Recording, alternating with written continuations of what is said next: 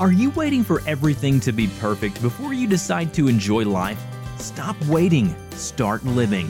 Welcome to Life in 22 Minutes with Scott and Becky McIntosh, where you will hear inspiring stories from imperfect people living life with courage, humor, and a whole lot of love, despite challenging circumstances, to bring hope to your heart and a smile to your face in only 22 minutes. Now, let's welcome the host of the show, Scott and Becky McIntosh. All right, everybody, welcome to Life in 22 Minutes. And again, I am Scott McIntosh, your co-host, and one of the hosts, and my co-host is my wife, Becky. Hi, everyone. We are really excited to be with you today and to introduce you to our special guest. All right, our guest is Martin Hurlbert, and he is a financial guy. So let's ask you a few questions. Have you ever experienced financial stress? If you have, you're in the right place. So today we're going to talk about those types of things. So today's guest is an expert in developing better financial habits. He's written several books, including Yes, Money Can Make You Happy, and is working on a new one called Financial Misbehavior. He's also a co-founder of the TM Wealth Management, a firm that has been named the top financial planning practice for doctors 3 of the past 4 years. When he's not speaking, writing, or thinking about money, he spends time with his wife and his 3 children. He also plays guitar in a rock and roll cover band. A word of warning, he thinks he's funny, but he's not. Thank you very much, Scott. I resemble that remark. There you go. Welcome, Martin Hurlbert. Thank you for having me. So thank you. I appreciate you being here, and let's talk. Let's just jump into it and then start off with the most important thing that everybody's wanting to know is why do you think you're so funny? Why do I think I'm so funny? Because I'm the only one who will. Yeah. Nobody else does. There you go. There you go. What got you into financial planning? Okay, I grew up in the Air Force, was born in Scotland to a Scottish mom and an Air Force dad. Lived around the world, had a wonderful, wonderful experience growing up, except for one area. My parents always struggled financially. Every promotion my dad got, every pay increase was just spent. And so because money was always an issue in my household growing up, I didn't want to be that way myself. So I started to investigate and learn to avoid those same mistakes, and it became my career, even my life's mission. All right. Oh, we're out of things to say. Tune in next time. Yeah. Life in 2 minutes. Okay, I have a question about your book that you're writing. Okay, what is financial misbehavior, and what got you interested? 25 years ago, I started my career as a financial advisor. I'm here in Utah. My parents are in California. My mom sent me a newspaper article. And by the way, for the young people, this is when you sent the actual article, and not a link to it. So right. The piece of paper. And this article said that about 82% of all professional athletes end up declaring bankruptcy within 5 years of leaving the sport. Wow. That just blew my mind. Now, I'm a brand new advisor, and these guys make millions, sometimes tens or hundreds of millions of dollars, end up declaring bankruptcy, the vast majority. And let's define, what is bankruptcy? Does it mean you have nothing? Bankruptcy means you're trying to get back to nothing, right? Nothing. See, there's my humor. Laugh. Nothing would be an improvement when you have bankruptcy. And so I thought, how in the world can that happen? And that introduced me to the world of behavioral economics. Now, when I went to school, I studied traditional economic theory. Traditional economics is based upon a fallacy. It's based upon the mythical creature I called Homo economicus. Now, Homo economicus exists in all of us and drives us to always make the best possible choice with our money. When it comes to our careers, the way we spend it, the way we invest it, everything is done perfectly according to real or traditional economic theory. So if we never make a mistake financially speaking, it's great. Is that very realistic? Probably not. Have you ever made a mistake with your money? Well, I should ask probably Becky, not Scott, right? Becky has made a lot of mistakes with my money. Is that what you're asking? Yeah. Well, we all do, right? We all do. I'm just kidding. It's our money. I'm just joking. I love this definition of behavioral economics, okay? It comes from this report. It's on the website. It's a great one. But it says this: it focuses not on economic theory, but instead on how people actually behave in real-world financial situations. It assumes that investors are not always logical, myself included, and can easily make irrational decisions when there are no systems in place to remind them of the priorities they've set for themselves and the plan they've established. So I read every book I can get my hands on behavioral economics, behavioral finances, psychology of money. I've been doing it for 25 years. I've written a few books, and I can summarize the most important lesson I've learned in just 7 key words. Can I share them with you? Yeah, Yes. let's hear them. Here's my I'm life's counting. mission in 25 years. My life's mission in 7 words: emotions can be hazardous to your wealth. That's it right there. We could stop this recording. It'd be a great recording. Emotions are hazardous to your wealth. Emotions, can be hazardous to your wealth because emotions are what drive all of our financial decisions. How we think that's going to make us feel, whether it's the kind of car we drive or how we invest the money or anything else. It's all driven by how it's going to make us feel, not by rational choices according to traditional economic theory. So emotions take over and they lead to poor choices. That's right, exactly. Poor choices, and it's getting worse. Can I tell you why it's getting worse? Yeah. Our brains, once again, got excluded. But for most people, our brains are not designed to handle the information overload we are being bombarded with. We are being asked to make more decisions every day than ever before. I know I heard something that said we now take in about 5 times more information every single day than we did just 5 years ago. And how do we get the information? Right? Online, our cell phones, the billboards. We have 300 channels of nothing to watch on TV. Right? Then we got on top of that Netflix and Amazon Prime, and we have all this stuff being thrown at us, and our brains get tired. Has it ever been tired before? Your brain? You ever felt that? I just can't think anymore. Mine's been tired for a long time. For a long time. I can see it in your eyes, Scott. Yeah. And so when the brain gets tired, the logical side shuts down, and then emotions take over. And that's why sometimes you look back on a decision you made 6 months ago, and you ask yourself, what was I thinking? You literally were not thinking. You were reacting emotionally. Mm-hmm. And so when the brain gets tired, like it often does now, emotions take over, it leads to poor choices. That creates stress in our lives, financial stress. That can impact your relationships, impact your spirituality, your health. Really, money impacts everything. In fact, one of my little books I have is called If Money Could Talk. It's a collection of quotations in there. And it says it doesn't matter if you're rich or poor, as long as you've got money. Right. Okay, made him laugh again. Almost down there. No, down there. And I'd heard you say that before, or I would have really done a belly Yeah, laugh that's true. You've heard a few there. times, haven't you, Scott? We go way back. But that's the thing is, that money and how we manage it impacts every part of our life. And I will call someone a financial success if they align their money with their values rather than by the size of their portfolio. Mm-hmm. So you could have hundreds of millions of dollars and be a complete financial failure. And you might be a simple school teacher, making $45,000 a year and be a financial superstar if your money is in alignment with your values, because that's where you get peace. Right? And where we begin to get even more stressed is when we separate our values from our resources. Then you get, things just go wrong. You're not sure why. You don't feel quite right, and you can't figure it out. So maybe the answer is to work harder or buy a bigger house or a bigger boat or whatever it is. And it's this bad cycle, this downward cycle. Wow.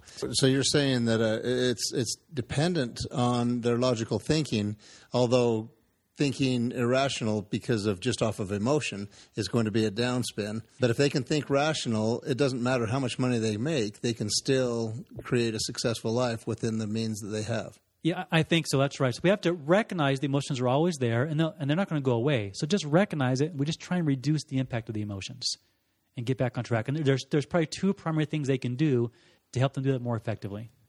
Let's hear those. Okay, first one when I teach this course is define your purpose. Now, a lot of times we talk about it. Maybe we think about it in church, and we have this kind of big vision, but it's rare that we actually sit down and write it out. That these are my priorities. These are my values. This is what matters most to me. So on the ifmoneycouldtalk.com website, on the resource tab, there's a thing called self-assessment. It's a 2-page document, and if you're married, both spouses should do it separately. And there's questions I put in there that are designed to help you define your purpose and then see the relationship between your purpose and your financial choices. And when you start to see that connection a little more clearly, that's what helps reduce the impact of the emotions. So this is found on your website. Mm-hmm. Can you repeat that? ifmoneycouldtalk.com. Okay, so most of the people that I know that deal in the finances and are financial experts and helpers, help other people in that field, I don't see them driving Mercedes. What's up with that? Well, if they practice what they preach, all my cars are paid for. Right. Yeah. In fact, I often tell people, Scott, when they come into my office, which is it's a nice office, but it's not, opulent by any means. And I let them know right up front, if you want an advisor who has a brand new Lexus every single year and marble columns and golf club memberships, I'm not your guy. Right. And they usually always laugh and say, no, Martin, I want to talk to you. So there are those advisors that do, show off, I guess. They try to show a certain lifestyle. But I'm certainly not one of those. Right, because you actually practice what you preach. Yeah. You realize that, I mean, I've heard, what's that guy's name? What's his name? Dave Ramsey. Dave Ramsey. I've heard some of his stuff, and he always talks, never buy a brand new car. That's right. I agree. Buy a used car and pay him off quick. Yep. A new car is not a symbol of how much money you have, but how much you used to have. Right. There you go. That one made me laugh. All right. Good job. Good job. You're getting better. I got plenty more of those. So you define your purpose first, and I've had many couples tell me when they do the self-assessment and you write out the answers again separately, then you can share the papers. They say, Martin, that was a great exercise because now I understand more why my wife is the way she is or my husband is the way he is. Right. In fact, one more thing we can do to even clarify that and make it even more effective is to get your money DNA or your money personality. Here's the example I use, okay? If you're driving down the freeway at 75 miles an hour and you're very comfortable at that speed, someone goes whizzing by at 95 miles an hour, what do you think of that person? You think they're crazy. You think they're crazy. They should lose their license, get them off the streets, right? And then while you're having that thought, Scott, you come behind someone going 10 miles an hour slower than you, and you can't get around them. What do you think of that person? Oh, man, this guy's driving me crazy. Right? Yeah, they're dangerous on the street. Get them off the streets, right? Street, So yeah. anyone who goes faster or slower than you on the freeway, it makes no sense. It just drives you crazy. Finally, somebody that gets me. Yes. and it's very similar to the way we manage our money. If somebody takes more or less risk than you, it makes no sense. Or if they want to spend differently than you, it makes no sense. And it drives you crazy. And between you guys here and our corporate listeners, thousands of listeners, yes. Thousands of listeners, there's a pretty good chance you're married to that person. Wow. And so money the one that drives me crazy? The one that drives you crazy. That's right. Because they spend differently. She does drive 10 miles an hour slower than me. There you go. See, I think we've solved a major problem here today, haven't we? So they say that money is the leading cause of divorce, and it's not true. It's a lack of communication and a lack of respect for the differences. And so if one spouse is a spender, the other is a saver, they can be a fantastic couple if they understand it. Because the saver will make sure they save money, right? And they're not going to, end up in the poorhouse. The spender is going to have more fun. Let's enjoy life. And both is needed in a healthy marriage. Right. Both aspects. And so on the website, if moneycoulddtalk.com, and go to the resource page, it says money personality. You click there, answer 20 questions, and you get a free report saying this is your personality. Saver, spender, I call adventurer or risk taker, a steward, which means you want everything in order. And then we have the avoider. The avoider goes like this, la, la, la, la, la, la, la, la. I don't want to talk about money. I don't want to talk about it. So we're all usually one of those 5 personalities. My phone, every, I think it's Monday night at 8 o'clock, has a calendar thing that pops up that says money meeting. So my wife and I can have a money meeting every Monday night. Great idea. And it goes off every Monday night, and I just click that thing, and it's gone away, and we don't have our money. Oh, well, that's okay. I didn't want to hear that second part. Yeah, exactly. But when you learn a better way, commit to do better. Yes. Well, maybe if you both had your money personalities established. But at least I thought about it. Oh, absolutely. If I had that plugged in my phone, then I would make sure that it happened. Well, plug it in. But it's there, but life gets busy. And it's like, oh, yeah, we were going to do that, and we don't talk about it. And so you're right. Communication is everything. But you're right. I also in the fact that the la, la, la, la, la, it's like I don't want to hear that we're out of money. And you probably have a lot of listeners, too, that may be in that situation, that they're afraid, and maybe they have too much debt.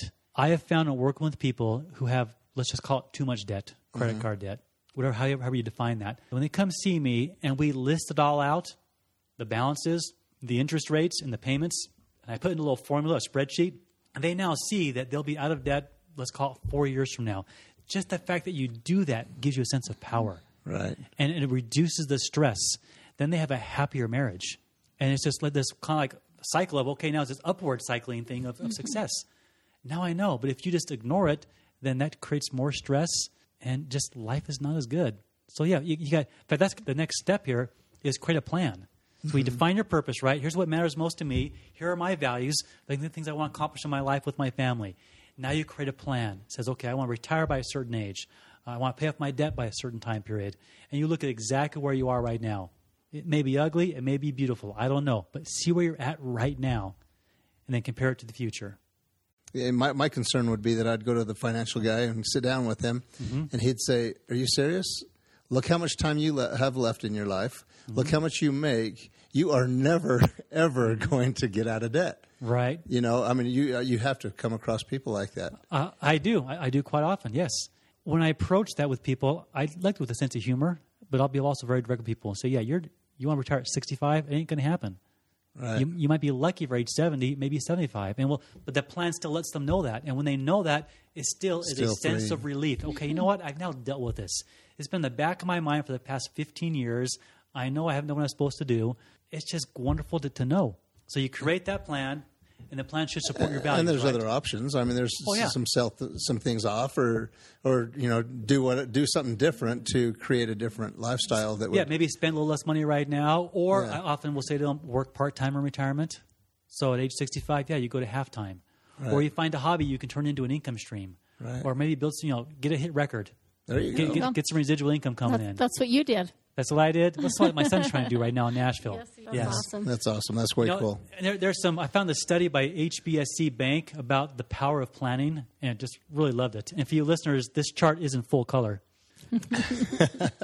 They can see that. We should put a picture on our website. Yes. So those who have a plan, like I just described, and refer back to it on a regular basis, here's what they found. Compared to those who don't have a plan, they have a more sense of freedom as they look towards retirement, a sense of happiness, opportunity, hope, and wealth. In those categories, they far exceed those without a plan. That's pretty cool. Now, those who do not have a plan also win in some key categories. They're lonelier, have more fear, poor health, and financial hardship. Those four categories. They lead. They lead. Yeah, that's absolutely pretty impressive. Yeah. Right? So it's nice if you want to have, financial hardships and fear and poor health and loneliness, don't have a plan. If you want to avoid those things, if you want to have a sense of happiness, opportunity, freedom, and hope, then you have a plan, refer back to it often. Right. Remember the definition from behavioral finance? People make irrational decisions when there is no system in place to remind them of the priorities they set for themselves and the plans they've established. So put that plan into place. Now here's the really good news. Apart from all the touchy-feely stuff about feeling better and having more hope, those who have a plan and refer back to it on a regular basis end up with 552% more money in retirement. Really? Their net worth is 5 times higher than those that don't have who don't have a plan. And they have more fun along the way. I think oftentimes those who have a plan or don't have a plan, they think, I don't want a plan because it's going to restrict me. I'm just going to enjoy life and just, play it by ear. No, you'll actually have more fun and you'll enjoy life more when you have a plan. And you'll have more money in the end to give away, to spend, whatever you want to do with it. Good advice. And so creating the plan, when you say a plan, what kind of plan is that? Okay, in its simplest form, your plan should at least project your future needs and what they're going to cost after inflation is factored in. That's a pretty basic plan. I use a program called Money Guide Pro. It's a little more complex. And it's just, honestly, it's like this financial plan on steroids. So, for example, if we set up a plan for you, you decide you want to retire at age 65 on who knows how much money a month. And we put it in place, and you're saving the money, you're on track for that goal. And then you have a horrible day at work. That's it. I'm done. I am done. Well, this software, it's online, allows you to go in there and say, okay, what if I retire right now? So it's a dynamic plan. It's always changing. It's always adjusting. And you could plug in the numbers right there. What if I go from age 65 to age 55 to retire? And it will show you that in that case, you're probably not going to make it. You have like a 40% chance of making it. So there's a little reality check right there. Yeah. Or maybe that I want to buy a second house. What if I buy the second house? You put the numbers in the plan, and instantly you know you're either on track or off track. Or if you get an inheritance, or some legal settlement, a lump sum of money. Well, what do I do with that? Do I spend it or put it into the plan? And in that case, you might put it in the plan and see you can retire 2 years earlier with that lump sum. Mm-hmm. So you have the basic plan to begin with, but like this definition says, always refer back to and adjust the plan on a regular basis. But here's one I think the key things you do, again, very simple plan, and this will really help you make better choices with your money, is every 3 months, calculate your net worth. Add up what you have, add up what you owe, look at that number, and that number should be going up every 3 months. Now, there could be a setback temporarily. That happens to all of us, right? Whether it's the stock market or lose a job or medical bills, whatever. But if you're watching your net worth every 3 months, you will begin to make better choices, I promise you. So your net worth, you're just adding up everything. You look around your house and say, okay, this is what I've got. Mm-hmm. But your freezer just went out on you, mm-hmm. and you thought that freezer was a $500 plus, and now you've got a $1,000 deficit that mm-hmm. you've got to buy a new one. Right. So you just keep adding those things together, and just each month you're going to have your highs and lows, and then. That's right. And of course, that'll be reflected, 3 months from now when you do it again. So how long should a person pay off a car, or should they ever get a debt for a car? Okay, here's the real risk in getting or financing a car. Let's say you get 2% interest rate, or like a really good low interest rate on your loan. When you finance a car or really anything else, you tend to overspend. It doesn't feel like real money. So in other words, I'll use this example. Okay, not a car, but say furniture. I go to our local furniture store right here, and I find this living room set, leather seats and beautiful tables. My wife loves it. It's a $6,000 living room set. And they said to me, Martin, we'll give you 12 months, same as cash. I mean, zero interest, right? So what am I going to do? I can afford $500 a month, make my wife happy. That's all done. We'll get that. But if I had to pull out $6,000 from my wallet or my checking account and hand over my hard-earned cash when it's in my hand, I'm probably going to say to my wife, I love you, but that set over there for $3,000 looks pretty nice too. Right. So that's the real risk in financing cars is you tend to just spend more money than if you didn't. In fact, McDonald's did a study. When they first started doing credit cards and debit cards and accepting those, it was on a trial basis. They decided to do credit cards and debit cards nationwide after they found out that people with plastic spent 56% more money than those who paid cash. Right. Yeah. So, whether it's your Big Mac or the furniture or the car, we tend to spend more money through loans. That's the real risk. According to Dave Ramsey, over 80% of people do not pay off whatever they buy when the interest-free period is over. Over 80% do not pay it off. And there's two kinds of people, the people who pay interest and those that earn it. That's right. Yep. Dems who pay and dems who earn. Let's do a quick recap. Financial stress is caused by information overload. Your brain gets tired. It shuts down temporarily. Emotions take over, lead to poor choices. And that stresses your whole entire life. That's the problem we face.